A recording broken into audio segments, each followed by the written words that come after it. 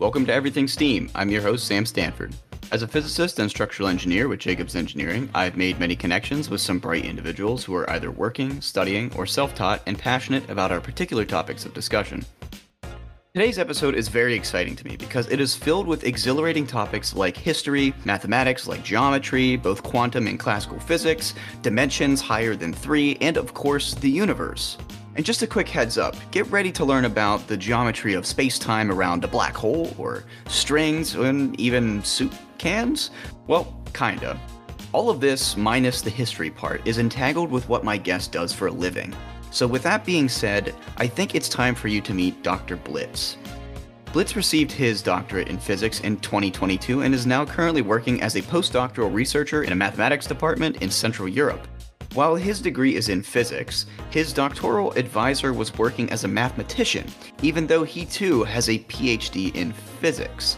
But much of Blitz's work has been mathematical in nature and inspired from physics problems, but he still works in true physics. His current research is in differential geometry, or math, and general relativity, physics, which fortunately are very closely related. But outside of all of this, in his free time, he plays video games, Dungeons & Dragons, and makes science and political content on TikTok. So if you're interested in that, just give Dr. Blitz a search on TikTok to connect. So, now that you've been introduced to Dr. Blitz and the topic of this podcast, we're going to head into the first segment where we plan to talk about the fine line between math and physics. Cheers.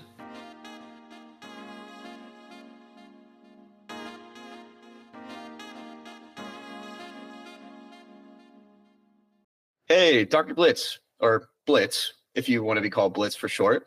How are you doing, man? Glad to have you on the podcast. Thanks for having me. Yeah, no, I'm doing all right. Awesome. Again, you're just cool with going with Blitz. Yeah, I've gone by that since summer camp, I suppose. Not to geek out or anything, but I'm really excited about the things that we're going to be talking about tonight within, segments 1 to 3. It's from a fanboy perspective, obviously. Like, what you're doing is really, really interesting.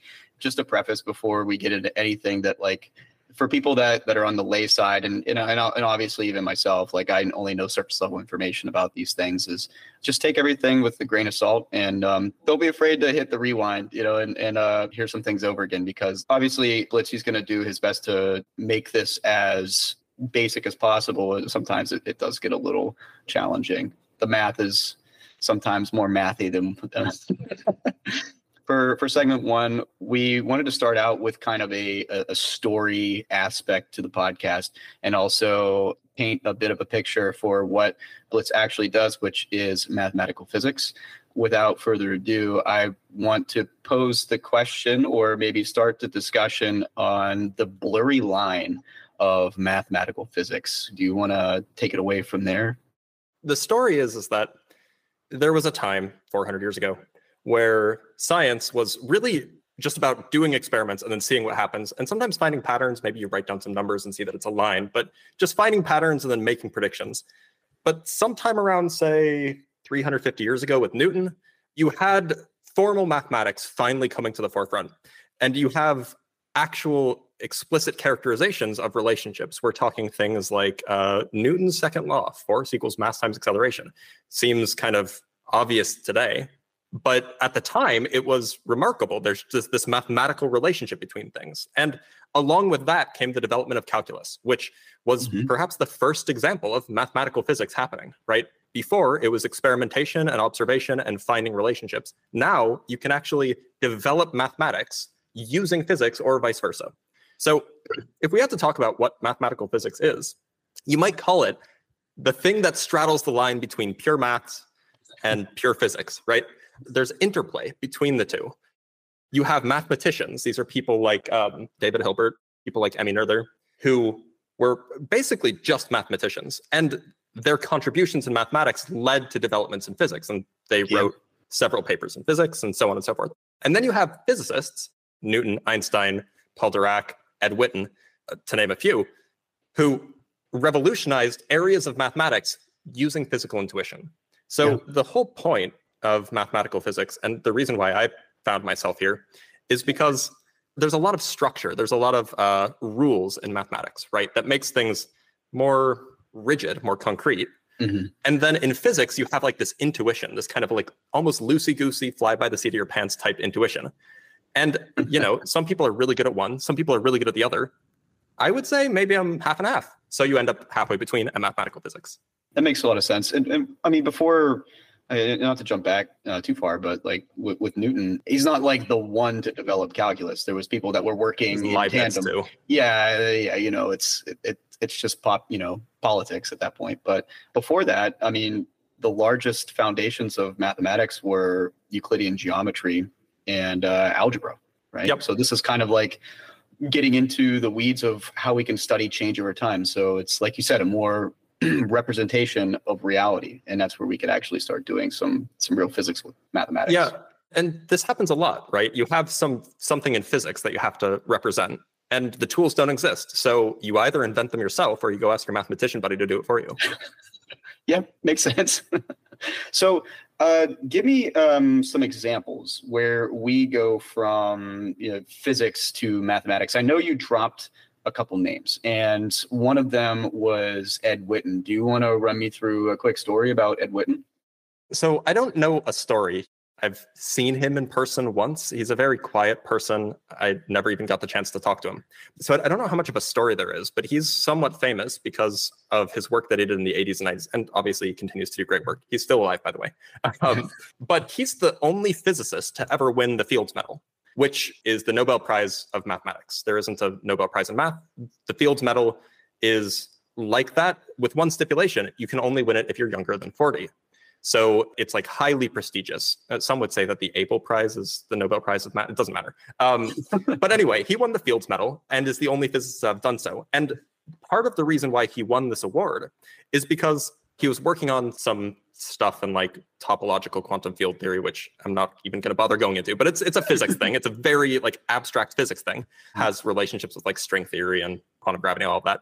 And using that physical intuition that he developed about like this type of theory called Chern-Simons theory, he actually proved some completely unrelated results in knot theory, the mathematical theory of knots.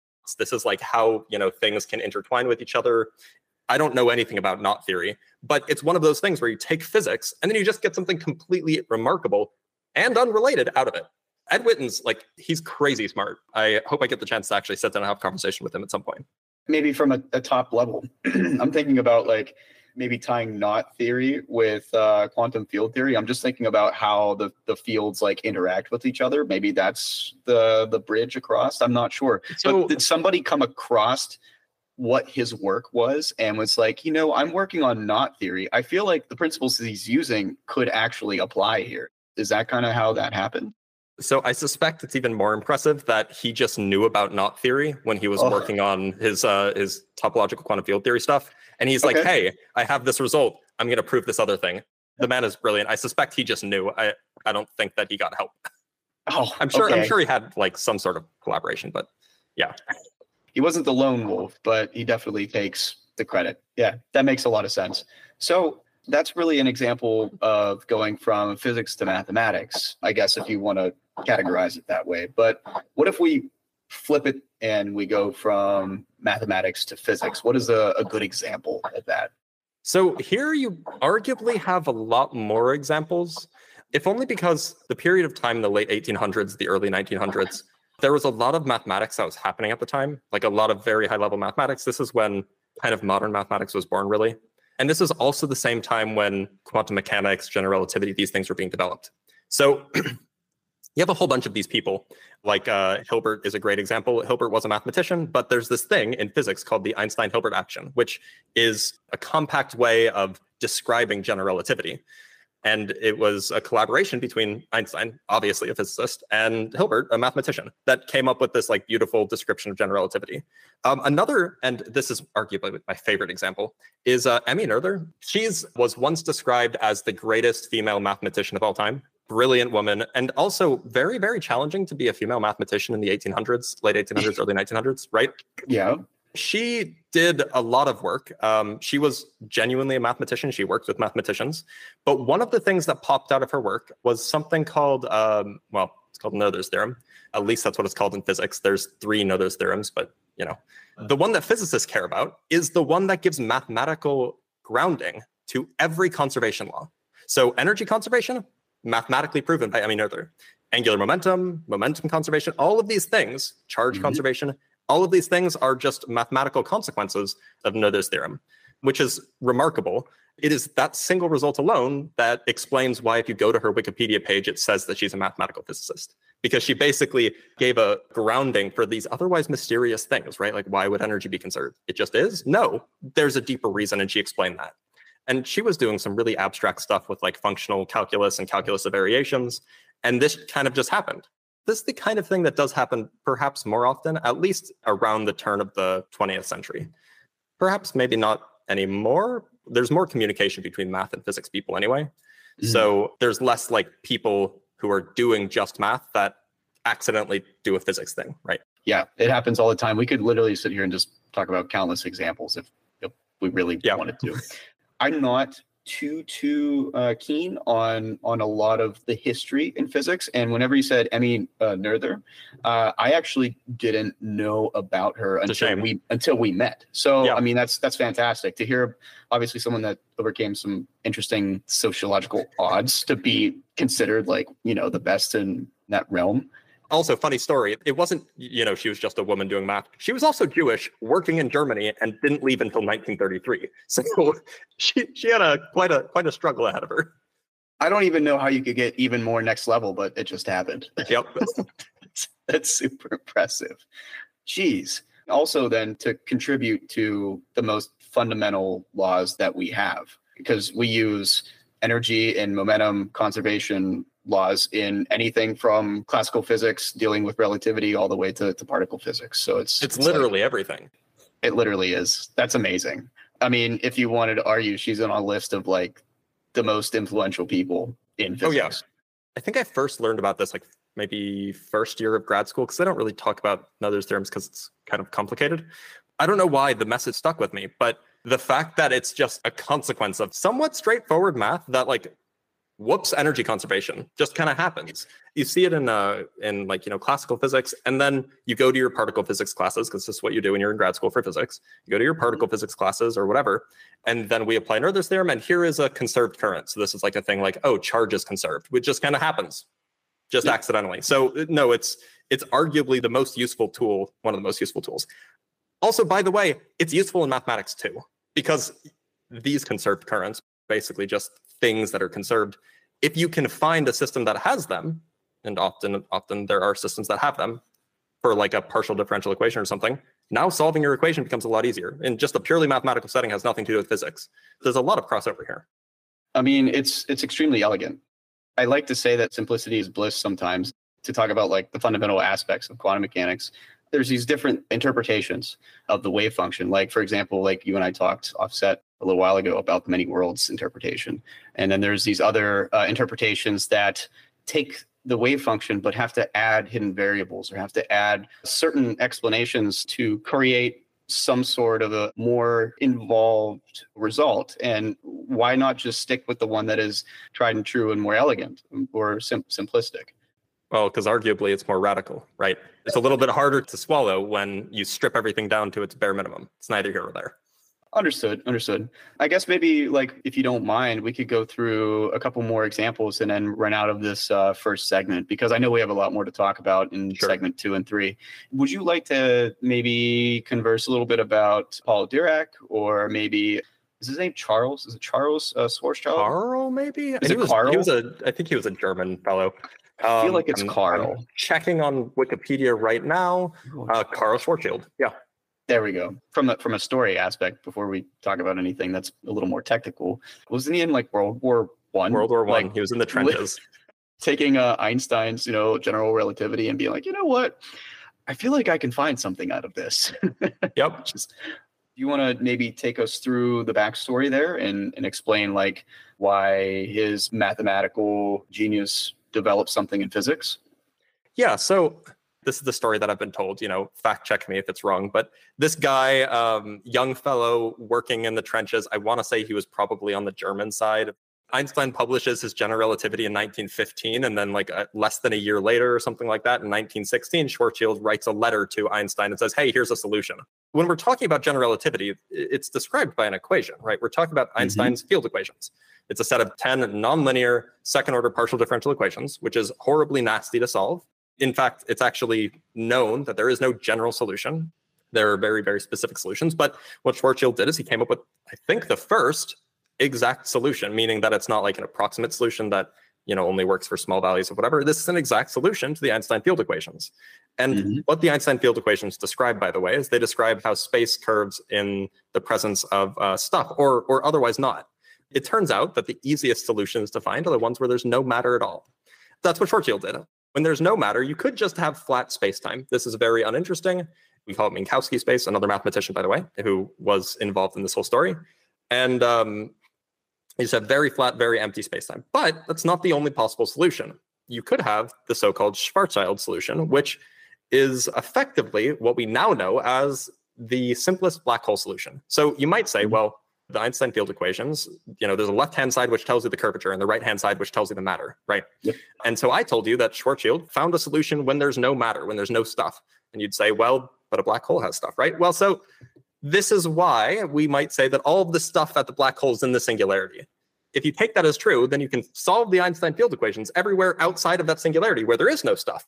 And then it's a vacuum solution. But what ends up happening is that just by doing some rather clever mathematics, picking a good choice of coordinates, writing down a so-called ansatz, which is kind of like a guess at a solution, and then just checking that it works, he came up with a solution. And we have black holes to thank for him, or we have him to thank for black holes, right? Yes. Right. They weren't discovered until, in the 80s? 65-ish years later, this mathematical curiosity, which people didn't even really take seriously as an actual thing that existed, it happened to be discovered in real life as a result of this mathematical calculation that was done. It's one of those things where it's brilliant, but when you're taught it in grad school or when you learn about these things, you see it and you're like, this is so obvious. No wonder he came up with it in 8 months. but I mean, obviously, it wasn't obvious at the time. Otherwise, right. Einstein was clearly brilliant, but he didn't come up with it. So very true. I think that's pretty good. I like that. Those are really good examples of how you could go back and forth between mathematics and physics. So we're going to cut it short here on segment 1, but then whenever we come back, we're going to get more into the weeds of what Blitz actually does in his research. So stick around.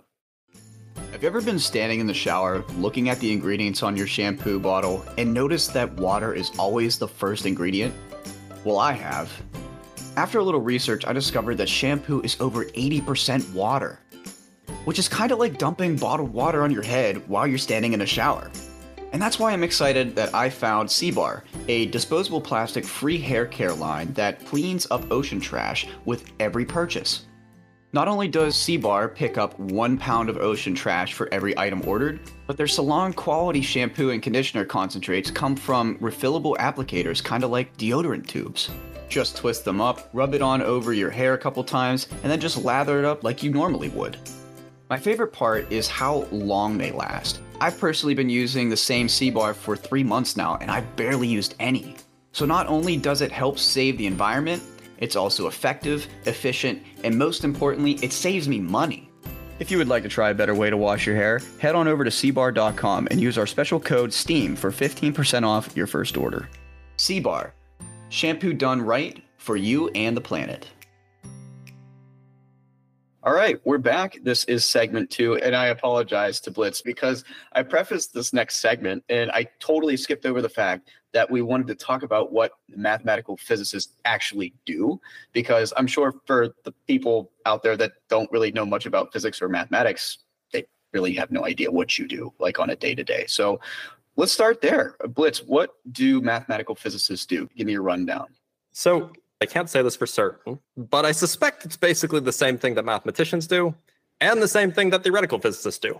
Theoretical physicists are a little bit more physicsy than mathematical physicists, which is, we read papers. I am subscribed to a listserv. So every day I get 2 emails that say, here are the papers that are put on the preprint server today. Most of the time I just read the titles, and if it's interesting, I'll read the abstract. And if it's really interesting, I'll read the paper. Maybe that takes up half an hour of my day, depending on if the papers are interesting. So I spend some time reading. I have a few projects that are currently ongoing. These are things that I'm working on, either writing a paper for or what have you. So Often after I start my day and, I go through my emails, it's a matter of picking a project that I want to work on and working on it. Now, to me, that looks like most of the time sitting at my desk in my home office. Sometimes I'm on campus and scribbling on a piece of paper, or sometimes scribbling in a notepad file where I have some like computer algebra software that I can use to do these calculations a little bit more efficiently. Can be kind of grindy, but I put on a YouTube video, put on some music. It just is what it is. That is where I'm at my happiest, if you will. When I have a direction to go, when I have something to be doing, when there's just a calculation that I need to do. In fact, this is how I spent the last 2 days, or I suppose I spent today and I spent Friday working on a calculation. I knew how to do it. I just had to get it done. And it's, relaxing in a sense, I guess, because it's very structured and you know where you're going. You know what the answer should be, roughly anyway, and you just make your way from A to B. If I spend a day doing that, I'm in a good mood. Least happiest is when there's a calculation to do and I don't know how to do it, or there's something I don't understand and I need to find out how to understand it. That happens quite a lot. I just turned 30, so I'm still quite young in my career, early in my career. I don't know a lot of things. I mean, compared to my colleagues, I'm just a baby. So this is to say, if I don't know something, some like a relatively straightforward thing, I have to go find a textbook, or I go find a pedagogical overview or pedagogical literature review or something like that on the preprint server. And I just sit and read. This is one of the things that they actually don't teach you about what it's like to be an academic researcher is it's not about knowing everything, right? It's about knowing how to teach yourself something in a short enough time that you can use it for your work. Because, if we were on a semester system in college or in grad school or whatever, you spend 4 months learning the basics of the subject. If that is what I had to do every time I had to familiarize myself with something that I needed, I would never publish a paper, right? So the most recent example of this is that I was working on a project that I'm working on with my supervisor here in Europe, and we were kind of stuck on a particular part of a problem that we were working on. We had a differential equation that we didn't know how to solve. We didn't even know if it had solutions or if those solutions were unique. We basically met twice a week for 2 hours every meeting for 3 weeks, staring at a differential equation, not making any progress. It was really rough. And it's one of those times where it's like, well, maybe this is the end of my career, right? But then miracle happened. I did some digging. I branched out, used my physics chops. My supervisor's a mathematician, like a pure mathematician here. I said, well, I'm not finding any answers to this question in the physics literature. Let's go check the math literature. Let's go check the physics literature. Did some checking, found some papers from the 70s and 80s, because it's always the 70s and 80s. And they're always like Russians who solve these problems, right? That's a whole separate story. And we can go into that later if you want. But I found some old papers that were like, oh, hey, here's a solution. In fact, I spent a week tracking down various citations, reading the papers that those papers reference, reading some follow-up papers and so on. And I learned a little bit about what you might call, jargon alert, non-abelian gauge theory. This is not stuff that I know. I didn't learn it in grad school. It's not really something that would be taught in grad school, but I learned about it and then I could apply it to this problem. So, that week was kind of rough because I spent a week just reading and, occasionally doing a calculation to make sure I understood what I was doing. Those are the two biggest things that I do, reading and calculating. Sometimes I'll have a result and I finished calculating, I finished reading, and now I have to write it, right? Maybe about a quarter of the time in a given week I spend writing, and this is just writing up a manuscript to be submitted to a journal. One of the ways that I like to keep notes, because I'm very disorganized with physical paper, is even if I'm not like writing up like a formal paper, I'll still sketch out the ideas in the form of a manuscript that I would submit. And then once everything is done, once all the ideas are there, then I can go back, clean it up, and actually submit it. That's the basic division of time. Reading and calculating take up the most of it. And also meetings, I suppose, meeting with various collaborators, thinking about ideas. I have two questions for people listening, because you started out saying that you have these calculations that you know the answer to. Please correct me if I'm wrong, meaning that you kind of know the nature of the answer, but the parameters that you input are different. Obviously, you don't know the exact answer, but otherwise I wouldn't be calculating. Yeah, yeah, exactly. I just wanted to make that clear. And secondly, like whenever you're publishing these papers, who are you publishing to and who's reviewing your work? It depends. So, I mean, I'm still early in my career. I have 3 papers accepted, 1 paper that's still under review, another paper that is nearly done, which, we've been saying it's been nearly done for a year, but, we just keep finding more and more things to add to it. Not that we keep finding problems. So far, everything that I've published has been published in a mathematics journal. So people ask me what my specialty is. I often say something like differential geometry and general relativity. These two things are basically the same thing. What Einstein did is he basically took the known differential geometry of the late 1800s and then just said, well, what if this was a physics law?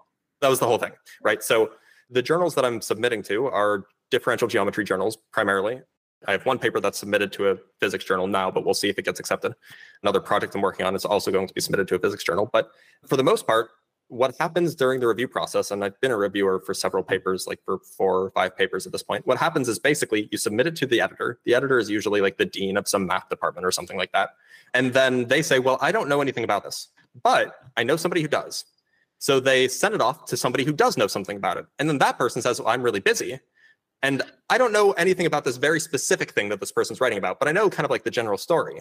So I'm going to send this to 2 or 3 people who are experts enough in this very niche subfield of mathematics or physics that they can actually evaluate the work. And usually these are going to be rarely grad students. There'll be postdocs like myself. There'll be professors. And then it gets read by those people. And if they like it, they'll say, you're good to go. And if they don't like it, they'll say, try again somewhere else. Understand. So that's kind of the basics of peer review in that aspect, but it seems like it's limited peer review. You only get like a few different people that could actually look at your stuff. So I've made this comment before. It can be kind of incestuous almost. As an example, there's this paper that I submitted in November of 2021 or something like that, which was accepted. About a week before we submitted, there was another paper that was released who basically had very similar results from us. We were working completely independently. So we both submitted our results basically at the same time. I mean, like we did it in completely different ways. We came up with like different generalizations, but the core ideas were basically the same. And so we both submitted our papers. I don't know, by the way, this whole peer review process is anonymous for good reason. Yeah, I don't know who reviewed our paper, but I suspect it was him. So they'll review it. If it's good enough that they want to accept it, there's just some changes that have to be made. They'll be like, hey, you forgot to cite this person here because there's this person in the literature who did this thing. Or, hey, you didn't mention this result from wherever. And the reason I suspect it was him is because whoever our reviewer was said, hey, you forgot to cite this paper, and this paper, who all happen to be by that same guy, which happens a lot. And then the funniest thing is when he submitted his paper, I was asked to review it. So I did. And I said, hey, you're missing this result from my paper. This result follows from that result. So like the thing is there are maybe a dozen people in the world who do the thing that I do. And this is not to say because it's so hard that only I could do it, but it's just because there's so much math out there. There's so much physics out there. I could be way off, but I've heard the number that there are 10,000 professional working physicists and maybe about the same amount of mathematicians. And keep in mind, these physicists are condensed matter, they're experimentalists, they're particle physicists. The mathematicians are, number theorists and, analysts. And so, the intersection between these areas, the numbers get smaller and smaller. So you just end up with, a few people who can read a paper. I mean, mostly that's good enough, right? Because it's competitive. So if somebody saw a paper that, like if they're in your area and they think that your work is bad, they will tell you. Yeah. So it would be one thing if we were all working in the same group, but we're not. Right. That is true. The competitive nature does make it a better peer review process, I think. That does make a lot of sense because we usually think about peer review like in terms of numbers, but when you boil it down, it's not a numbers game. Yeah. Yeah. When we talk about peer review, even in like experimental physics, for very, very large projects like the ones at CERN, I'm sure they have like dozens or hundreds of people reviewing. But like most papers in general, at least in the physics and math communities, it's like the expected number is 2 or 3 reviewers. And then it gets published. And the point is the people doing the reviewing are expected to be able to be objective and be reasonable. And the other thing is that here is a difference between what I do and what like experimental physicists do. They're not checking methodology in what I do. They don't have to like make sure that your experiments were unbiased or that like you accounted for this systematic error or whatever, or that your data wasn't made up or whatever. It's basically mathematical proofs and like, checking that claims, like if you're making a claim that it can be observed or that it agrees with the data or whatever, they're just checking those things. So it is easier to peer review, I imagine, because you're not working with like data and experimental procedure. That's really valuable, talking about like the peer review process and difference between mathematical and experimental. I like that. So sorry, we kind of got off topic a little bit. Sorry about that. No. It was my question. So. We can still talk about the Russians, by the way. I think we should, because why not? Please. Okay. Yeah. Okay. So there's kind of like this ongoing thing, right?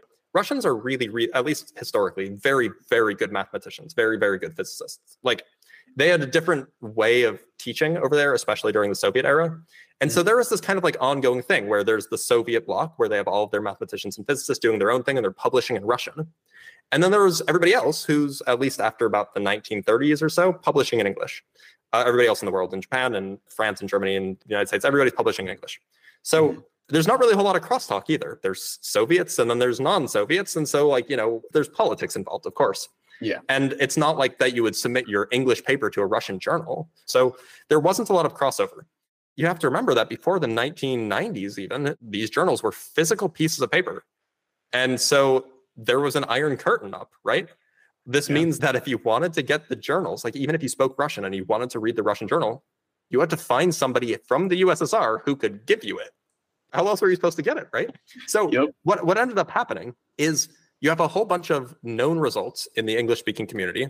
It's kind of like the lore of the physics and math community where, these are known results. And then there's some open questions that haven't been solved. There's some problems that, are still active areas of research.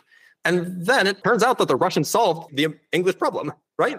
And so what ends up happening quite a lot, especially after the Soviet Union fell and after the development of the internet and stuff, is that there's so much extra information that just wasn't part of like the compendium of known knowledge in math and physics in the English-speaking world. In fact, there was even a joke about this on The Big Bang Theory in like one of their later episodes where the main character Sheldon and his wife Amy, they have this theory and then they discover after doing a literature review that there was a Russian who published something about it and proved it wrong in the 1970s. Like this isn't even just an American thing. I was talking to my supervisor here and he said that something that he heard once is the easiest way to get a master's degree in mathematics is to learn Russian and then translate a Russian paper and pass it off as your own. Because nobody does that. Nobody has the results.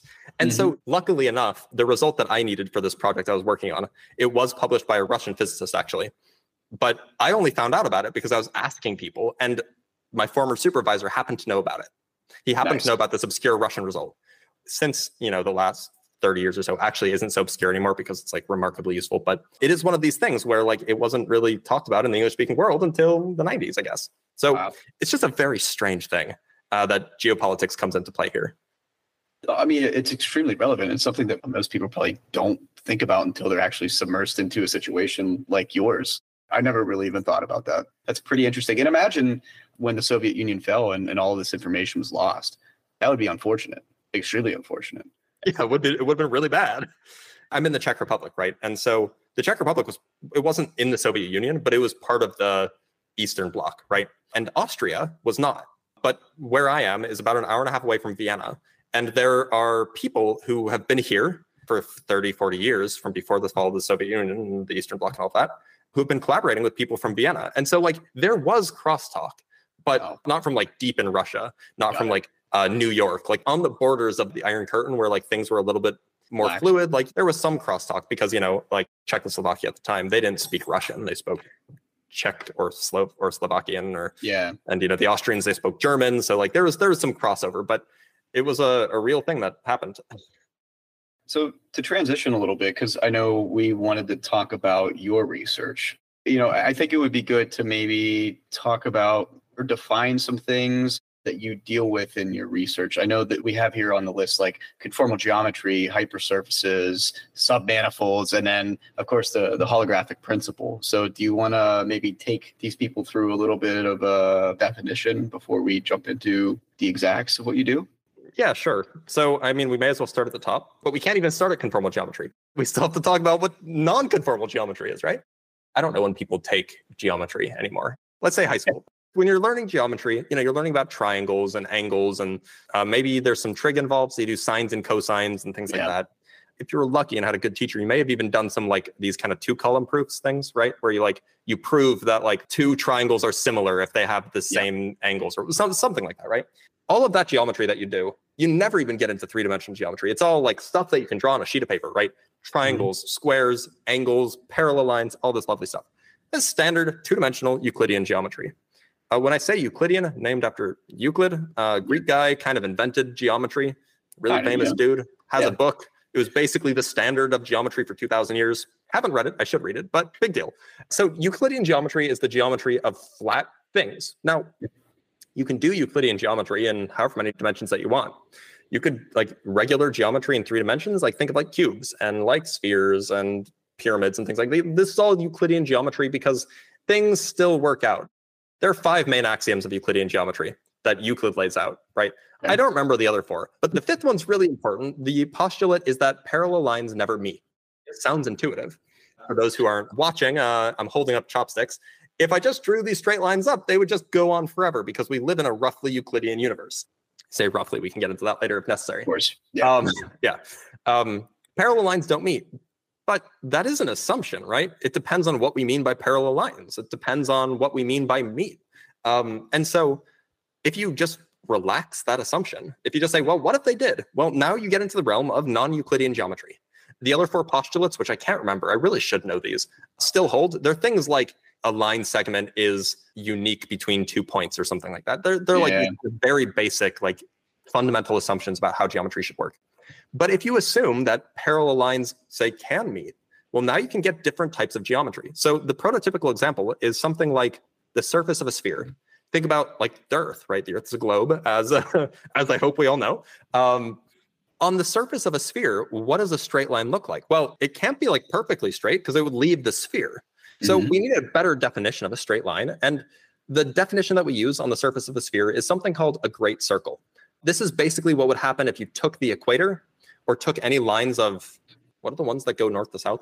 The latitude. Latitude? Yeah, you took lines of latitude and you just like rotated them however which way. Notably, lines of longitude are not great circles. A great circle is just any circle on the surface of your sphere that has the same radius. And so you could rotate it however which way. We call those straight lines. And the reason they're straight lines is because if you got in a car and you drove along that path, you wouldn't have to turn your wheel at all. Yeah. Right. You could just drive along the equator without touching your wheel. You could drive north-south without touching your wheel at all. Notably, though, if you were on, say, the 40th parallel north and you tried to drive east-west, you would have to turn your wheel left in order to stay on the 40th parallel. You could just kind of think about like what would happen. You're driving along, but you would kind of curve down. Not because of gravity, but just because of the geometry. Right. So we have this definition of straight line. Basically, you get in a car, you don't turn your wheel, that's a straight line. And so what happens if you drive on these straight lines on Earth? Well, let's say you're on the equator. You and your friend are on the equator. You're next to each other, and you're driving in the exact same direction. So if this was Euclidean geometry, you just drive in the same direction forever, and you'd never touch. But if you do that on the Earth, from the equator, you drive north. When you get to the North Pole, you'll touch. Yep. And so now we have parallel lines that do meet because we defined parallel lines in this new way. There's another notion of non-Euclidean geometry. We might call it hyperbolic geometry. A little bit harder to visualize. Here we're thinking about like lines on the surface of a Pringle. That would be like a 2-dimensional hyperbolic geometry. And it doesn't really matter. But the point is that the notion of straight lines, what it means for a line to be straight, like once we've thrown out that notions, these lines are just like actually perfect straight lines, we can go hog wild with these. We can just like generalize the crap out of it. Am I allowed to say that? Oh, yeah. Okay. Yeah, you're good. We can just do whatever we want. We can call whatever we want a straight line. As long as the rule that we follow is that if you drive along it, you never have to turn your wheel. That is the one rule that we demand. And so, well, what's the difference between, say, the surface of a sphere and a sheet of paper? Well, the surface of a sphere kind of closes in on itself. It's curved. Yep. Same with a Pringle. A Pringle is curved, whereas a piece of paper isn't. And as an aside, the reason why you can't make a perfectly proportioned map of the Earth is because a sphere has a different curvature than a sheet of paper. So there's never going to be any way that you can map one into the other without distortion. So now we're in the realm of non-Euclidean geometry. And now we can just ask, well, a sphere is really nice. The notion of a straight line is really easy to visualize. But what if you just had like this horrible lumpy thing? Wasn't a sphere, wasn't a Pringle, wasn't a plane. It just had lumps everywhere. You can imagine straight lines could be like, curving around hills and things like that. Whatever. You could do that. So when you talk about that, we're talking about Riemannian geometry. This is kind of the generalization of Euclidean geometry. And, we're still in the 2-dimensional realm, but that's easy for visualization, right?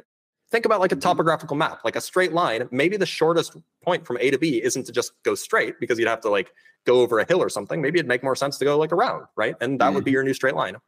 So when we talk about Riemannian geometry, we're just talking about this generalized form where straight lines aren't straight. And as another consequence, triangles don't have 180 degrees on the inside anymore. Also weird. So we can just study properties of this geometry. And this is useful because there's various like neat theorems. This is purely Riemannian geometry. And by the way, if I'm going too long, stop me. I actually didn't mention it. I do TikTok. I'm a TikTok creator, I guess, which is weird to say. The thing that people ask me a lot is, what's your favorite math formula?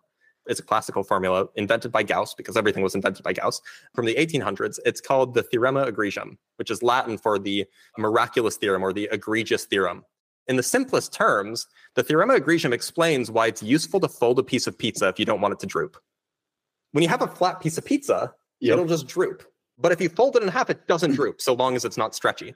This is like a Riemannian thing. There's a notion of something called an embedding, which is like a two-dimensional thing in a three-dimensional world. A piece of pizza is kind of two-dimensional. And it basically says if you take the curvature in one direction and multiply it by the curvature in the other direction, it doesn't matter how you put that thing in three-dimensional space, it'll always be the same. So if you take a flat piece of pizza, the curvature in one direction is 0, it's just flat. The curvature in the other direction is 0, it's just flat. So now if you take that piece of pizza and you bend it however you want, as long as you don't stretch it, if you have a curvature in one direction, in order for the product of the two to be 0, the curvature in the other direction has to be 0, which means that if you fold a piece of pizza up in like a U shape, then the other direction can't curve at all. And so that's why it can't droop, which is remarkable. It explains why New Yorkers hold the pizza the way they do, right? Anyway, this is why it's useful to study things like Riemannian geometry, because you can get these crazy, like cool geometric results. That's sort of what I do, but we're going to generalize even more now. Okay, so imagine that you have this wild and crazy two-dimensional, hilly, bumpy surface that the straight lines aren't straight at all. They're not like curves, like they're just wild, crazy things. And now imagine that you're allowed to stretch and shrink however much you want anywhere. So like imagine that it was made of rubber and you just put a whole bunch of pins underneath it and you just start pulling in various directions. When you do that, now we're talking about conformal geometry. So conformal in this setting basically means rescaling. We're not just talking about like zooming in, zooming out. We're talking about rescaling any individual patch in arbitrary amount. And so while you can talk about so-called invariance in the Riemannian setting, in Riemannian geometry, an example of that would be the product of these curvatures. That's an invariant. It doesn't change, right? Right. And so, you know, when we're talking about geometry and invariance, we're talking about things that don't change regardless of kind of like your perspective. We can also ask questions about, well, what quantities in this wild and crazy Riemannian setting stay the same even if you stretch it in random ways? These things would be called conformal invariants. So these are things that are so rigid, they're so invariant that it doesn't even matter how you stretch the thing, they stay the same. In a two-dimensional perspective, there's actually not a whole lot of these. It turns out that conformal geometry in 2 dimensions is vastly different from conformal geometry in any number of dimensions more than 2. So like 3-dimensional conformal geometry is kind of like the bottom of where we start, because for those of you who like jargon, the 2-dimensional conformal group is infinite dimensional, whereas the conformal group in any dimension other than 2 is not infinite dimensional, it's finite. So the geometry is just very, very different.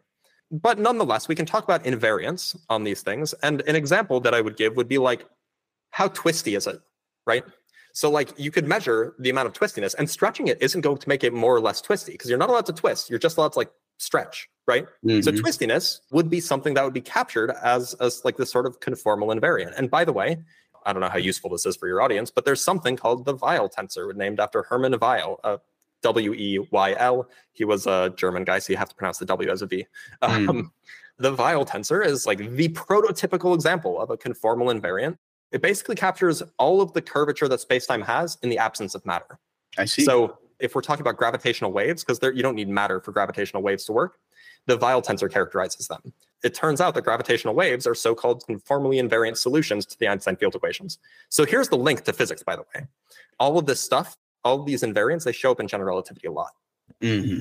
So the next thing to do is, I've been talking about 2-dimensional conformal geometry. Well, I mean, we can think of 3-dimensional things. It's a little bit trickier, because what do the bumps look like in 3 dimensions? They're like clumps of higher density space or clumps of lower density space, which is very weird to visualize. Or we could just go to 4 dimensions, 5 dimensions, 6 dimensions, just forget about visualizing it, and then just use analogies to 2 dimensions and 3 dimensions to think about these things. So this is where conformal geometry really shines. There's like a long history dating back to the 60s of like studying conformal invariants, and these things show up in physics. There's things called like conformal gravity, which is like a variation of Einstein's field equations, which is kind of scale invariant. So there's a lot of rich structure here, where you can just talk about like what things stay the same and what things don't when you're allowed to stretch and shrink these wild, crazy geometries in higher dimensions. And so what I do, one of the things that I've been spending a lot of time on, are things called hypersurfaces and submanifolds. Now, a hypersurface is an example of a submanifold, but it's probably the easiest example. So a surface is a 2-dimensional thing, right? Two-dimensional thing lives in 3 dimensions. You have like a piece of paper. It's a surface in 3 dimensions. That's a hypersurface. It's just a regular surface too.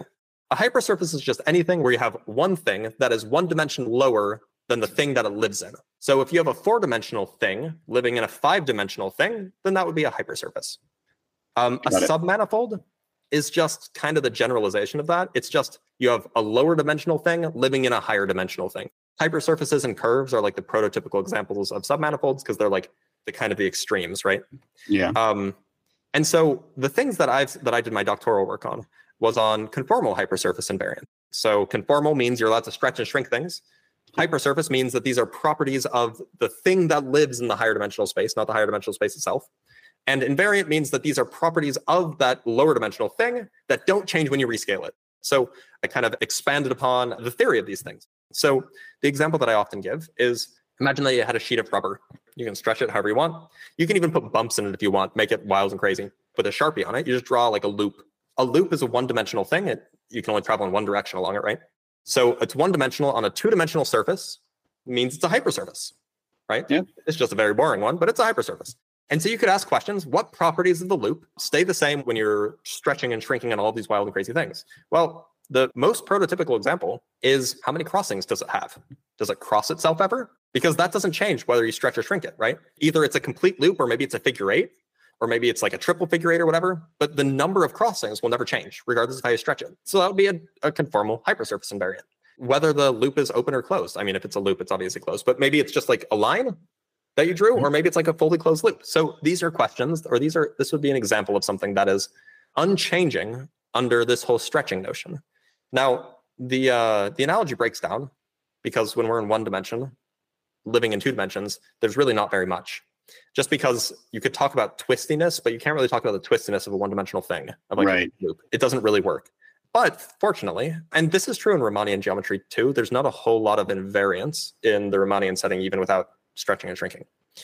But if you go into, say, 2 dimensions in 3 dimensions, like a surface living in 3 dimensions, now you get a lot more. The pizza example was one. But even in 2 dimensions living in 3 dimensions, there's not a whole lot of stuff in the conformal setting. So what do? You just keep going up until you find something interesting. A lot of my work for my doctoral work was focused on 4-dimensional hypersurfaces living in a 5-dimensional space. Before we dive into that, though, I think it would be good if you would probably explain dimensions that are greater than 3, because people only think of forward and backward, left and right, and up and down, right? Because yeah. So do you want to explain like what like a 4th dimension or a 5th dimension would actually be? So it's funny that you say that, because to me, these things are just like, oh, you just work in 8 dimensions. I had a conversation with my supervisor the other day, and I'm like, well, let's just work in 39 dimensions and see what happens, right? I just throw that around like it's just an everyday thing. I often do forget that this is a crazy idea to some people. So the idea is as follows. If you were a flatlander, there's a great book by someone called is it Abbott? Yeah. I've read that book. Excellent book. If you're a flatlander, you're a creature living in 2 dimensions, right? You only know left and right and forward and backward, right? That's all you know. You did, like, the notion of up and down is completely foreign to you. If you have a brain, which I don't know how that would work if you're a flatlander, but if you had a brain, you would not be able to conceptualize up and down because your brain just isn't developed to conceptualize that. We are, volume landers, if you will. We live in a 3-dimensional world as far as we can tell. Our brains evolved on the plains of the Serengeti, if you will, or something like that. And it turns out that in order to stay away from lions and to hunt down, I don't know, like elk or whatever, you don't need to do 4-dimensional calculus, right? So our brains, we can visualize very, very efficiently in 3 dimensions, up, down, left, right, and back, forward. But a lot of the rules that we use to understand these things from a mathematical perspective, you can do them in higher dimensions. You just kind of add an extra variable. You just say, well, there's X, Y, Z, and W, and you just let that happen. Now, there is no hope of visualizing these things ever, at least not in any sort of useful geometric way. There's a story of one person, I actually want to say it was Hermann Weyl, who is alleged to have been able to visualize 4-dimensional things. Okay. But this kind of thing is always a story, and this is not something that humans can do. So there is no hope of doing it. Don't try. It is not worth your time.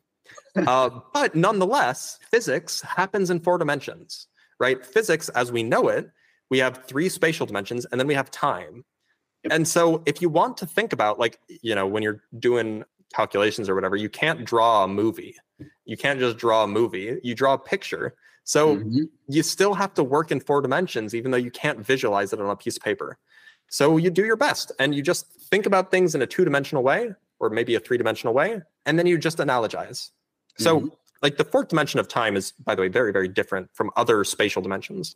And when I'm talking about working in 4 dimensions, living in a 5th dimension, I'm talking only about spatial dimensions here. And there's nothing to visualize. Arguably, nothing about our physical universe is related to this, unless you take string theory seriously, I guess, but neither here nor there. 10 dimensions or whatever. But you can kind of treat dimensions as like a parameter. And certain things will happen in certain dimensions, and you sometimes, this is something that miraculously happens in quantum field theory, is that if you just treat dimensions as a parameter, you can extract an answer, and then you can take it down to 3 or take it down to 4 if you're working in space-time without actually having to work in 4 dimensions to begin with. So it is still useful, but there's no hope. It's just a 4th direction that's perpendicular to all the other directions. And a 5th dimension is just a 5th one that's perpendicular to all the other 4. But there's no hope in visualizing it. Which, you'd think, as somebody who spends their days doing geometry, you'd think I'd be able to. Or you'd think that it'd bother me, and it does bother me. But, I'm out of luck. What is it, the saying that the universe doesn't have an obligation to make sense to you in that manner?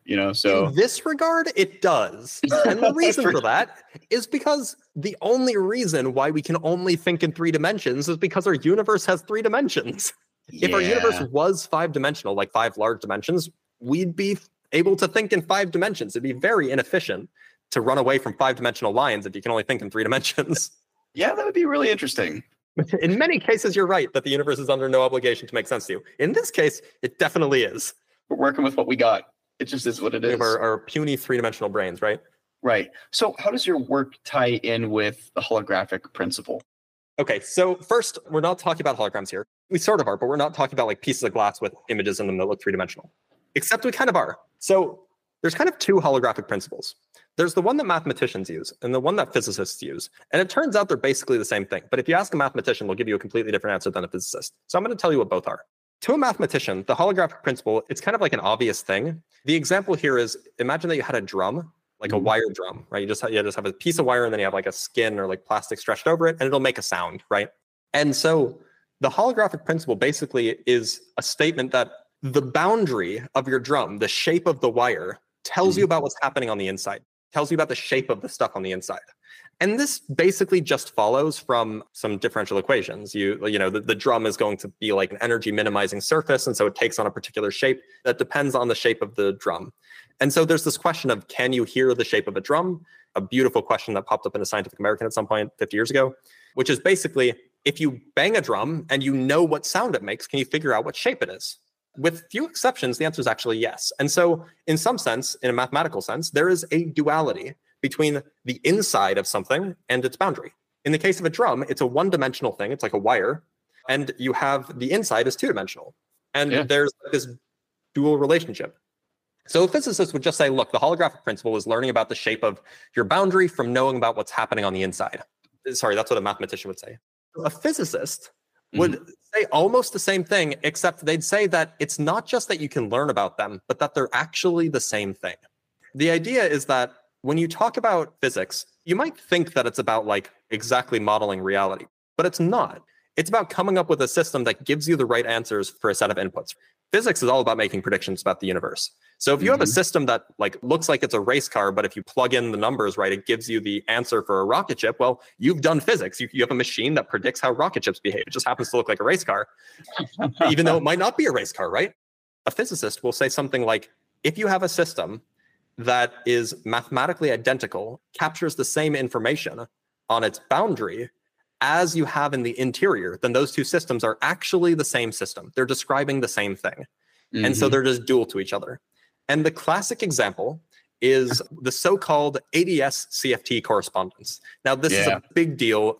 It was originally conjectured in 95 by Juan Maldacena. I don't want to say he was a nobody, but he was a string theorist. And then he wrote this paper in 95, and now it has 10,000 citations, which, for the record, is like probably one of the most cited papers in physics at this point, if only because it's a lifeline for string theory, if you will. It's one of the things that's made string theory still relevant.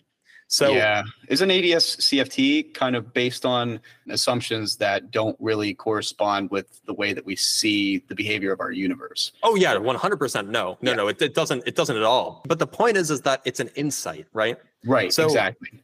the idea of the ADS CFT correspondence is that you have ADS. It stands for anti-de Sitter. It's a type of spacetime. It's a negatively curved spacetime. So think of it like the spacetime equivalent of a Pringles chip. And it has a certain property. Namely, you can kind of think of this ADS space as like the inside of a soup can. Like that's kind of how it's shaped. That's its structure. Now, like, the way you measure distances is obviously different, but like it has the structure of a soup can. And so you can do normal gravity things inside of this ADS spacetime. You can put black holes down. You can ask what trajectories do particles travel in. Fine. You just have a normal theory of gravity. String theory famously has gravity built in. So you can do string theory in ADS, and then you can look at the classical limit. And you just get regular Einsteinian relativity in the inside of the soup can. Now, what makes the ADS CFT correspondence interesting is the CFT side. So you have ADS on the inside, and then you have the boundary, which is the metal. Field theory. Conformal field theory. And this is why conformal geometry is relevant, right? So conformal field theory is a type of quantum field theory, which has certain properties, namely it's conformally invariant, which heavily restricts the type of quantum fields you can have. But it is kind of like a prototype for a quantum field theory. Quantum field theories are generally more rich. Well, yeah. I shouldn't say that. They're less nice, I should say. More rigorous. No, well, it's not that they're less rigorous. They can be much, much, much worsely behaved. Just because they don't have this additional constraint of having to be like completely invariant under rescaling. I see. But the point is that you can basically do quantum field theory on the boundary of this soup can. And what Juan Maldacena noticed is that you can describe gravitational spacetimes in terms of a field theory on the boundary. So any calculation that you wanted to do, if you wanted to calculate the angular momentum of a black hole in your ADS spacetime, you could do that. You could just run through the calculations and do your general relativity calculation and, plug in the numbers, do your differential geometry, whatever. Or if you're clever, you can go do a calculation completely forgetting about gravity, completely forgetting about any geometry at all, and just do a quantum field theory calculation, and you get the same answer. There's like a dictionary between the quantum stuff on the one hand and the gravity on the other hand. And people love this because it's the closest thing we have to quantum gravity. And so what physicists will say is like, look, these two things describe the same system. You can describe the quantum field theory using gravity or gravity using the quantum field theory. So in a sense, they're the same thing. And so when physicists talk about the holographic principle, or really, I'm saying they, like I'm not one of them, but I do this too. We will say, look, these actually describe the same thing. The boundary is the interior. They're just different representations of the same thing. The way it relates to a hologram is that a two-dimensional hologram, like a piece of glass that looks like it has an image, it is a two-dimensional surface, but it contains all of the information of a three-dimensional object. Just like in the soup can, you're encoding all of the information of your 3D thing on a 2D surface, just like how you're encoding all of the information of the inside of your soup can on its boundary. And so this notion of holography is remarkably handy, and people have, written papers about it, hundreds, thousands of papers even, because it's tantalizingly close to quantum gravity. Maybe this is my misinterpretation, but I thought that maybe there was a slight difference between, the holographic principle and holography, where whenever you're encoding this, say this like laser image into this sheet, it's technically not a two-dimensional surface because there's a way that you can entrap data in 3 dimensions within that film that you want to create a projection for. So the way a hologram works, like a glass hologram, right, is you basically have a substance that not only captures the brightness, like the amount of photons that hit it, but also captures the phase information. So you basically have an additional degree of freedom. So even though you only have brightness in a two-dimensional grid, you have more than just brightness. You also have phase information. And so it's very much the same thing in the holographic principle, right? You don't just have like mass, but you have like quantum entanglement, and you have extra degrees of freedom that are captured in the quantum side that aren't in the gravity side. So there's enough freedom in the quantum side to encode the information about gravity and vice versa. So it is really analogous, hence the name. It's just a lot more complicated. Yeah.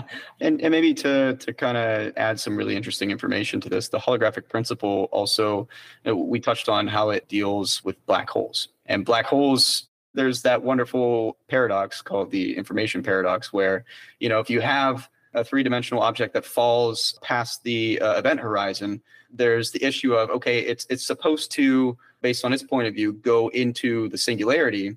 But then there's the problem of, okay, if we have this notion of Hawking radiation, what happens with its information? Where does it go? Does it disappear? It can't. So the holographic principle essentially gives rise to the idea that the information is coded on the outside of the black hole. It's the surface in tandem with it also being included inside the volume. It is also encoded on the outside. So it gives a potential solution to it. Yeah, and in fact, it's interesting you bring that up because that was one of the reasons that motivated holography.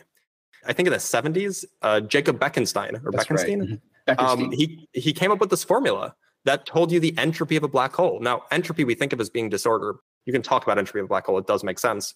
And it was just this remarkably weird result that it was basically the surface area of the black hole divided by 4 with the right units, which is strange because you'd think that like if entropy tells you how much disorder there is, you'd think it'd be related to the volume, but it wasn't. It was related to the surface area. That result suggested something special. The information about a black hole, it wasn't about what was happening inside. It was about what happened on the surface of its event horizon. It's named Bekenstein-Hawking entropy formula because Hawking then later proved it after Bekenstein kind of suggested it. And one of the great victories of this holographic principle, this ADS-CFT correspondence, is that it reproduces the Bekenstein-Hawking entropy formula for a black hole. In fact, the claim is that if you have a quantum system on the boundary of your soup can, you can measure the entropy of a quantum system. It's called entanglement entropy. It basically tells you how entangled two things are. If you have a quantum system on the boundary of your soup can, the entanglement entropy of that system is exactly related to the surface area of something called a minimal surface. So think of this as the sheet of the drum. It's like the thing that takes the right surface shape. And it turns out that when you have a quantum system that is dual to a black hole, the minimal surface that you take the surface area of is the event horizon. It's like this wonderfully brilliant, it's not even a coincidence. It couldn't have been a coincidence, right? Like it had to work, but it did. And so it's just like, I think that result it's called the Ryo-Takeyanagi formula. Came out in 2004. People have been working on it for a long time ever since. The fact that you can relate entanglement to surface area is wild, but you can, and it just works. I'm not crediting only Sean Carroll, but Sean Carroll and a few others are working on something quite similar in terms of quantum field theory, where they're looking at the surface area with relation to the entropy of the quantum field. Have you heard about that? It's quite similar. It is the same thing, basically. And actually, that particular relationship between the surface area of a minimal surface and entropy on the boundary is basically the motivation for a lot of the work that I do. Okay. I don't know if now is a good time to transition or not, but we might as well. How about this? Whenever we come back, we will talk about that in segment 3. All right, sounds good. All right, we'll be back. Are you an athlete who is constantly on the grind? Maybe you're a student who's cramming for an 8 a.m. exam the next day.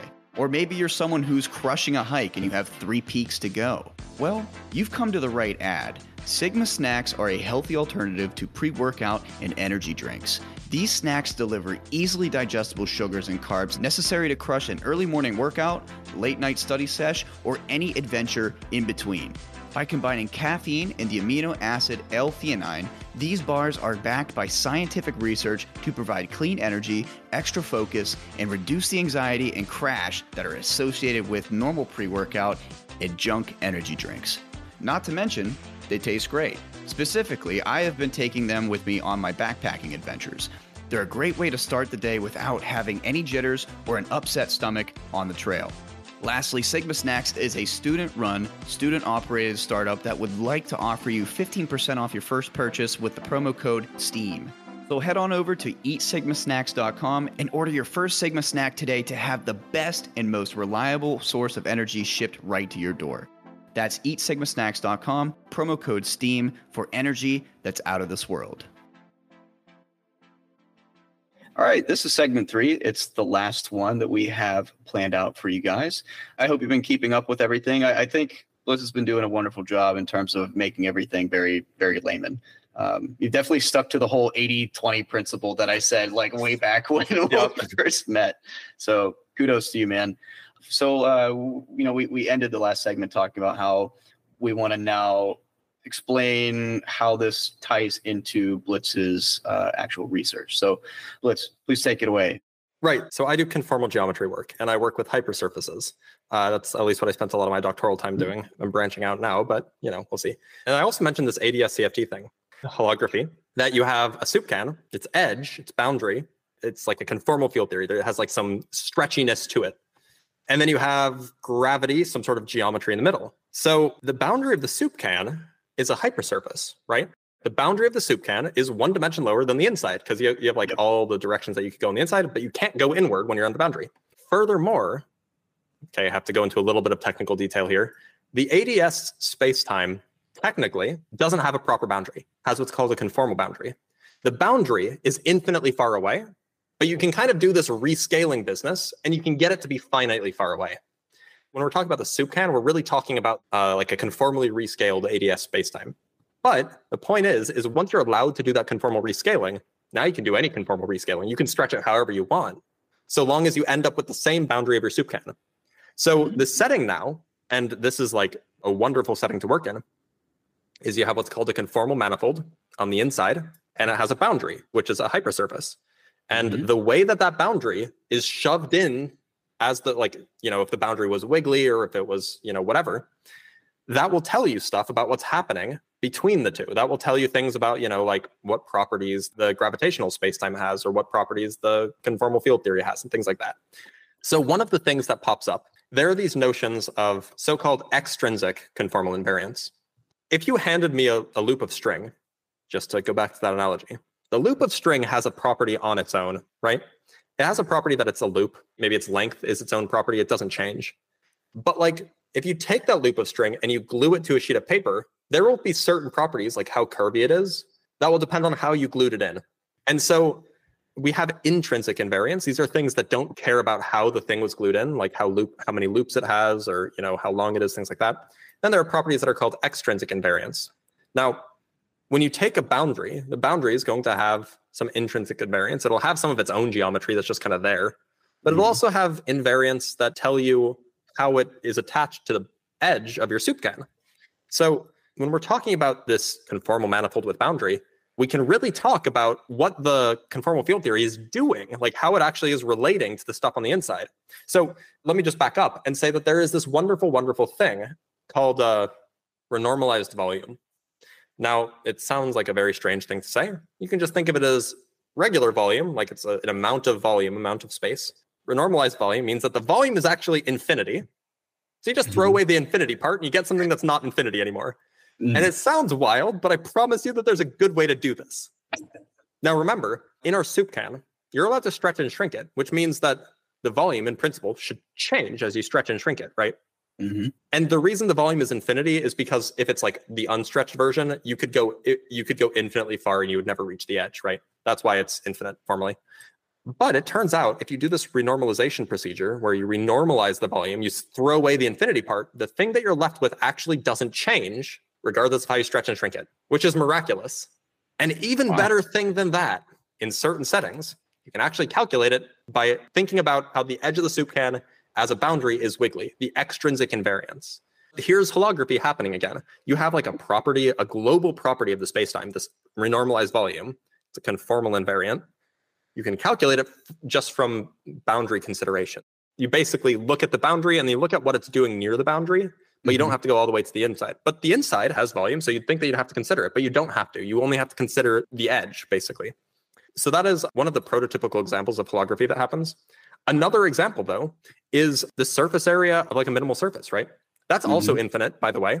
So you want to think of, you have, let's say half of a sphere. You cut a sphere in half. You take half that sphere and you glue it to the inside of your soup can. So that might be a minimal surface. Maybe it's not, but let's just assume for a moment that it is. Minimal surface is a technical meaning here, but don't worry about it. The distance between any point not at the edge and the edge is infinity. The boundary is infinitely far away. So if you're going away from the boundary, then you're going infinitely far away. So the surface area of this sphere, it's infinity. But again, we can throw away the infinite part and just get some nice number. And it turns out that that nice number, the non-infinite piece, that's the entropy of the boundary state. Oh. And so, yeah. So it's actually the renormalized area of the surface, not the actual total area, especially if your boundary is so-called anchor, or if your surface is anchored to the boundary, which is like when it's glued to the edge, right? And so there are a whole bunch of these invariants of the interior of the spacetime that you can actually just calculate by doing stuff along the boundary. And so a lot of my doctoral work was computing generalizations of these conformal invariants. And so it's useful, right? Because depending on the situation, sometimes it's easier to calculate something in a gravitational setting than it is to calculate in the conformal setting. So if I can give you a tool, look, you just take the geometry. You don't have to do any quantum mechanics or anything. You just take the geometry, which involves a wiggly boundary, which involves complicated geometry. But you just take the geometry and you do a calculation. That thing that spits out is a number in the quantum field theory that you were interested in. Maybe it's the amount of entanglement you have. So we're talking about the invariance of hypersurfaces living inside of a conformal manifold. That's what I do. I study these things because it turns out that they have applications to highly theoretical physics. I like to think I still have a bit of physicist in me, but I think a lot like a mathematician. The reason I say that is because really, when we're talking about what happens in the interior of the soup can, we're talking about something that solves the Einstein field equations, usually, because that's what space-time does, right? Space-time solves the Einstein field equations. Yeah. But like, what if it didn't? What if there's just some other type of space-time? An example of such a thing would be constant scalar curvature. Not going to go into the details of what it is. It's a weaker version. It's a more general type of space-time than a space-time that satisfies the Einstein equations. Mm-hmm. But we can do the same game. We can just say, well, what if instead of having Einsteinian gravity, you have this other thing? Can you do holography on that? It turns out you can. And you can do the calculations. And so what I spent my time doing, and by the way, the reason why this is interesting is because once your interior geometry is allowed to be more general, you get a lot more freedom of the kinds of invariant things along the boundary, like just so much more. So it was interesting to generalize. And so what we found is, and like this was kind of like the big theorem of my doctoral work, basically, is you have all of these invariants. So we kind of have to back up again to the Riemannian setting of a surface in 3 dimensions just to explain what this is about. But there's basically, imagine that you have a surface in 3 dimensions, right? It's wiggly, wobbly, whatever. It's just like a surface, not stretchy. It's just a normal thing. You can imagine drawing an arrow on the surface that points out from the surface at every point, right? We call that a normal vector. Normal has like 180 definitions in math, and they're all completely unrelated. This version of normal means perpendicular to or orthogonal to, meaning it just sticks out from the surface. So you can imagine that you have this wibbly wobbly surface, and you have this vector, this arrow that just sticks out, and depending on how it wibbles, the vector moves around, right? And so there's this thing called the second fundamental form. It's a great name that tells you basically how does the arrow change directions as you move along your surface. It turns out that that is something that's called a Riemannian invariant, which means like even if you describe your surface using different coordinates or whatever, it's still the same thing. It turns out that if you throw away a particular bad piece of that, it's also a conformal invariant, actually. If you throw away the piece that is the average motion, you're on a surface, you can imagine moving in each of the 2 directions. Yeah. You could kind of average the motion in both those 2 directions. If you throw away that piece, the thing that's left over is conformally invariant. It's called the trace-free part. If you took linear algebra, I guess, the trace of a matrix is like the sum along the diagonals. So you throw away the sum along the diagonals and you get the trace-free part. So the trace-free second fundamental form is conformally invariant. And this is convenient. It is one of 2 conformal invariants that describes a surface in a flat 3-dimensional space. So when I say flat, I just mean like a regular Euclidean space. But if your 3-dimensional space isn't Euclidean, meaning that it's wibbly wobbly, and then you shove this surface in there and then ask how the normal vector moves, there's a lot more that can happen. You can have a lot more of these so-called conformal fundamental forms, which generalize the second fundamental form, the trace-free second fundamental form. And these things basically tell you kind of like at higher level of detail how the normal vector moves around. They basically ask, okay, if you took your surface and you kind of like stacked a whole bunch of them on top of each other in like both directions, and then you put normal vectors on all of those, how would those move relative to the ones on the original surface? Because maybe like they would have to get smaller or get bigger as you stack them. Maybe like you can imagine stacking spheres on top of each other, the spheres get bigger. The so-called higher conformal fundamental forms tell you how the vectors move as you kind of get further and further away from the original surface. Anyway, that was a bit of a tangent, but one of the things that you can do is you can do this in exactly the conformal setting. You take your hypersurface, which is just like a regular surface. It has a vector that points off of it, an arrow. And you can ask, how does it wiggle around as you move around your hypersurface? And then you could ask, what if you stack your hypersurfaces on top of each other? And then you ask how the vector moves along those. And so you can get these conformal fundamental forms for hypersurfaces in a conformal manifold, which is the setting of this ADS-CFT's business. Except we're not working in ADS anymore, as I mentioned. We're working in this more general spacetime, constant scalar curvature spacetime. By the way, just as an aside, I don't work with time ever. I only work in like spatial directions because it's really, really messy. Once you throw in time-like things, it's very, very bad. I could imagine. I am actually working on a project that's involving that, and it's so much worse. But anyway, so one of the things that we found is that when you're doing this business of conformal fundamental forms, turns out that you can only make so many of them. You get your trace-free second fundamental form for free. That one's always there. And as you go higher and higher dimensions, you eventually run into a roadblock. So if you're in, say, 80 dimensions, you have an 80-dimensional conformal manifold, and you have a 79-dimensional hypersurface living in it, you could get roughly 40 of these. It's roughly half of the dimension. It's like half plus like 2 or something like that, right? Oh. It's annoying. It was like a subject of months of struggle as to why this is the case. And we actually still don't even know if this is provably true, but we couldn't come up with a way to build the higher ones. You can never really go higher than the dimensions. So you can never really get like an 80th fundamental form in 80 dimensions, but you can go up to there so long as the earlier ones are 0. When I say they're 0, I mean like imagine the second fundamental form tells you how the vector moves as you move around on the surface. If it doesn't move around, if it doesn't change directions, that thing is 0, right? Got it. So if the first half are 0, then you can make the second half. Kind of weird, but you can do it. And what we found is that if your spacetime has all of these conformal fundamental forms, 2 through d-1, because that's the highest you can go, d being the dimension. If they're all 0, turns out you get Einstein spacetime again. These are what you might call obstructions. If you have any of these things that aren't 0, your soup cannot be a solution to the Einstein field equations. But if they are all 0, then it automatically is a solution to the Einstein field equations, which is kind of remarkable. And at least to me was very, very surprising. And it is probably the only reason I got a postdoc. Wow, that's awesome. And the setting here that we're talking about is something called a Poincare Einstein manifold. The reason it's called Poincare and not just Einstein is because it has like this extra property that it's like infinitely large, but you can kind of rescale it down to make it like finite. Uh-huh. These so-called Poincare Einstein manifolds are like very highly studied. Like they're like a big deal because they are everything in the ADS-CFT correspondence. That's all people are talking about. So if you can give a condition, no, I'm just tooting my own horn. If you can give a condition that tells you the properties of the boundary, that it has to have certain properties in order for that thing to be a Poincare Einstein manifold, well, that's just great.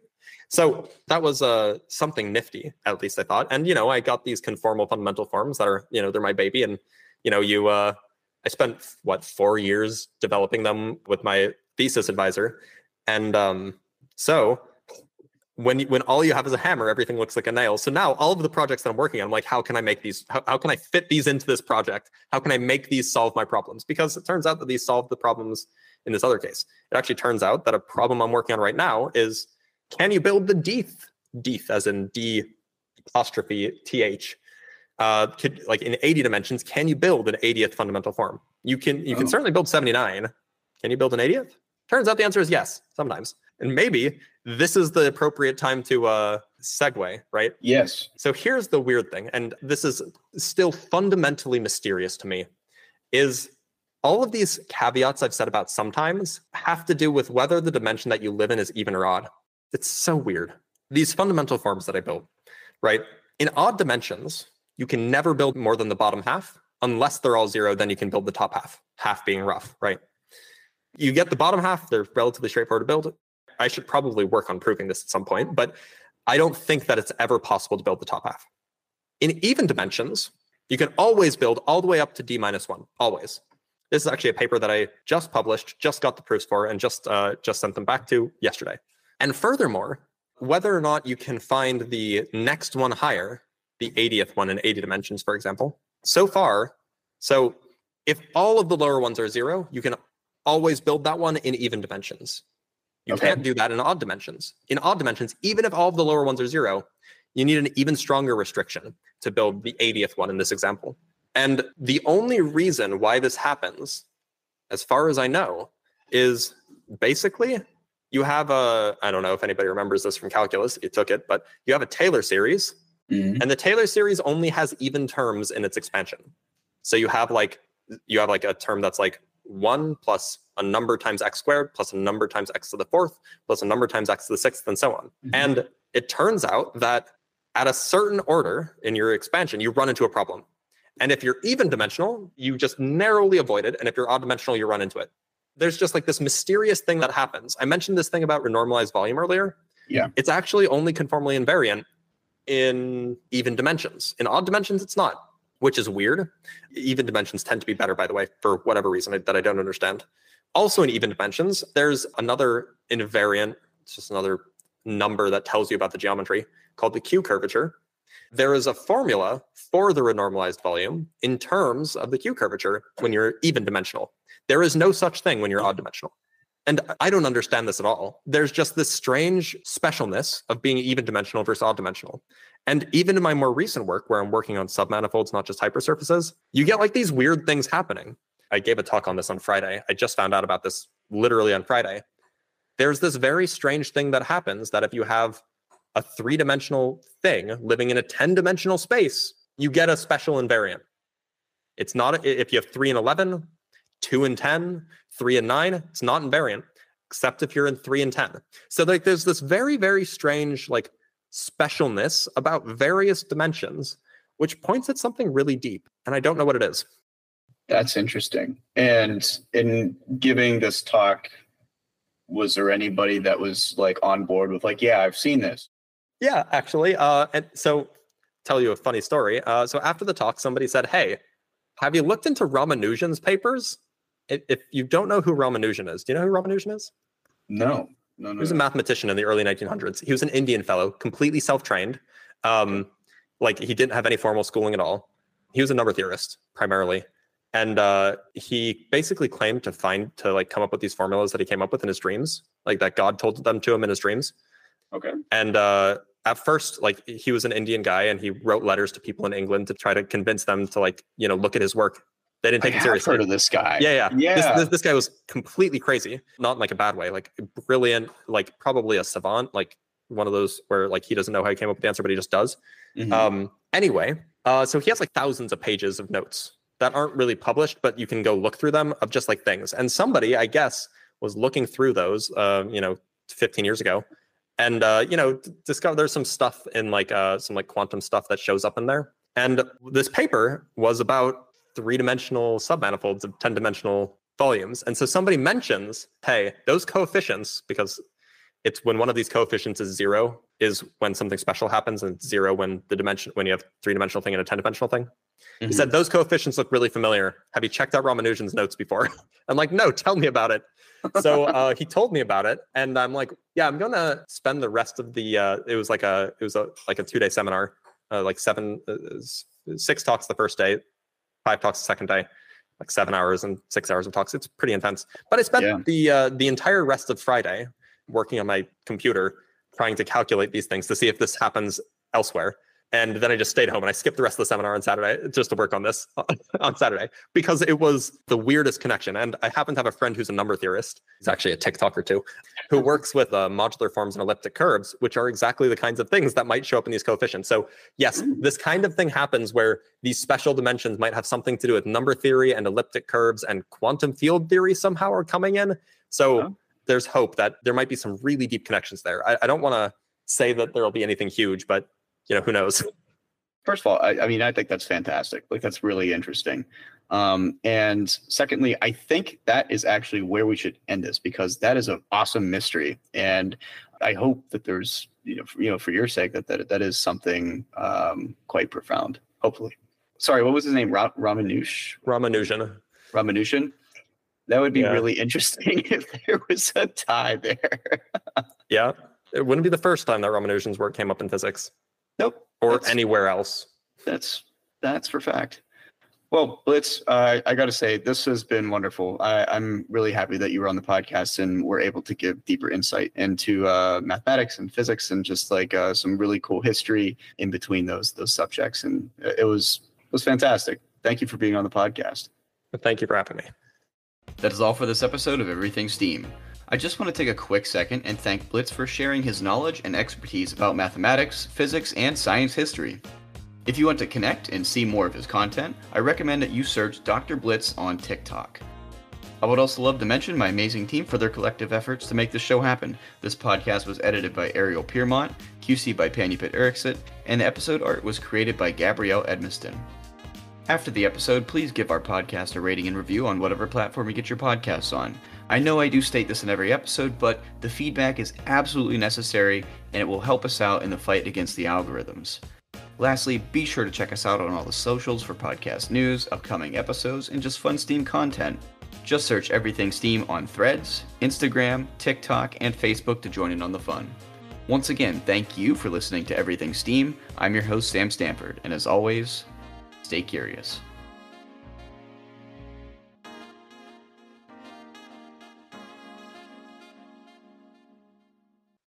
Everything Steam would like to give a shout out to Anchor by Spotify for sponsoring our podcast, along with Ben Sound Music for providing our show with intro, outro, and advertising background rhythm.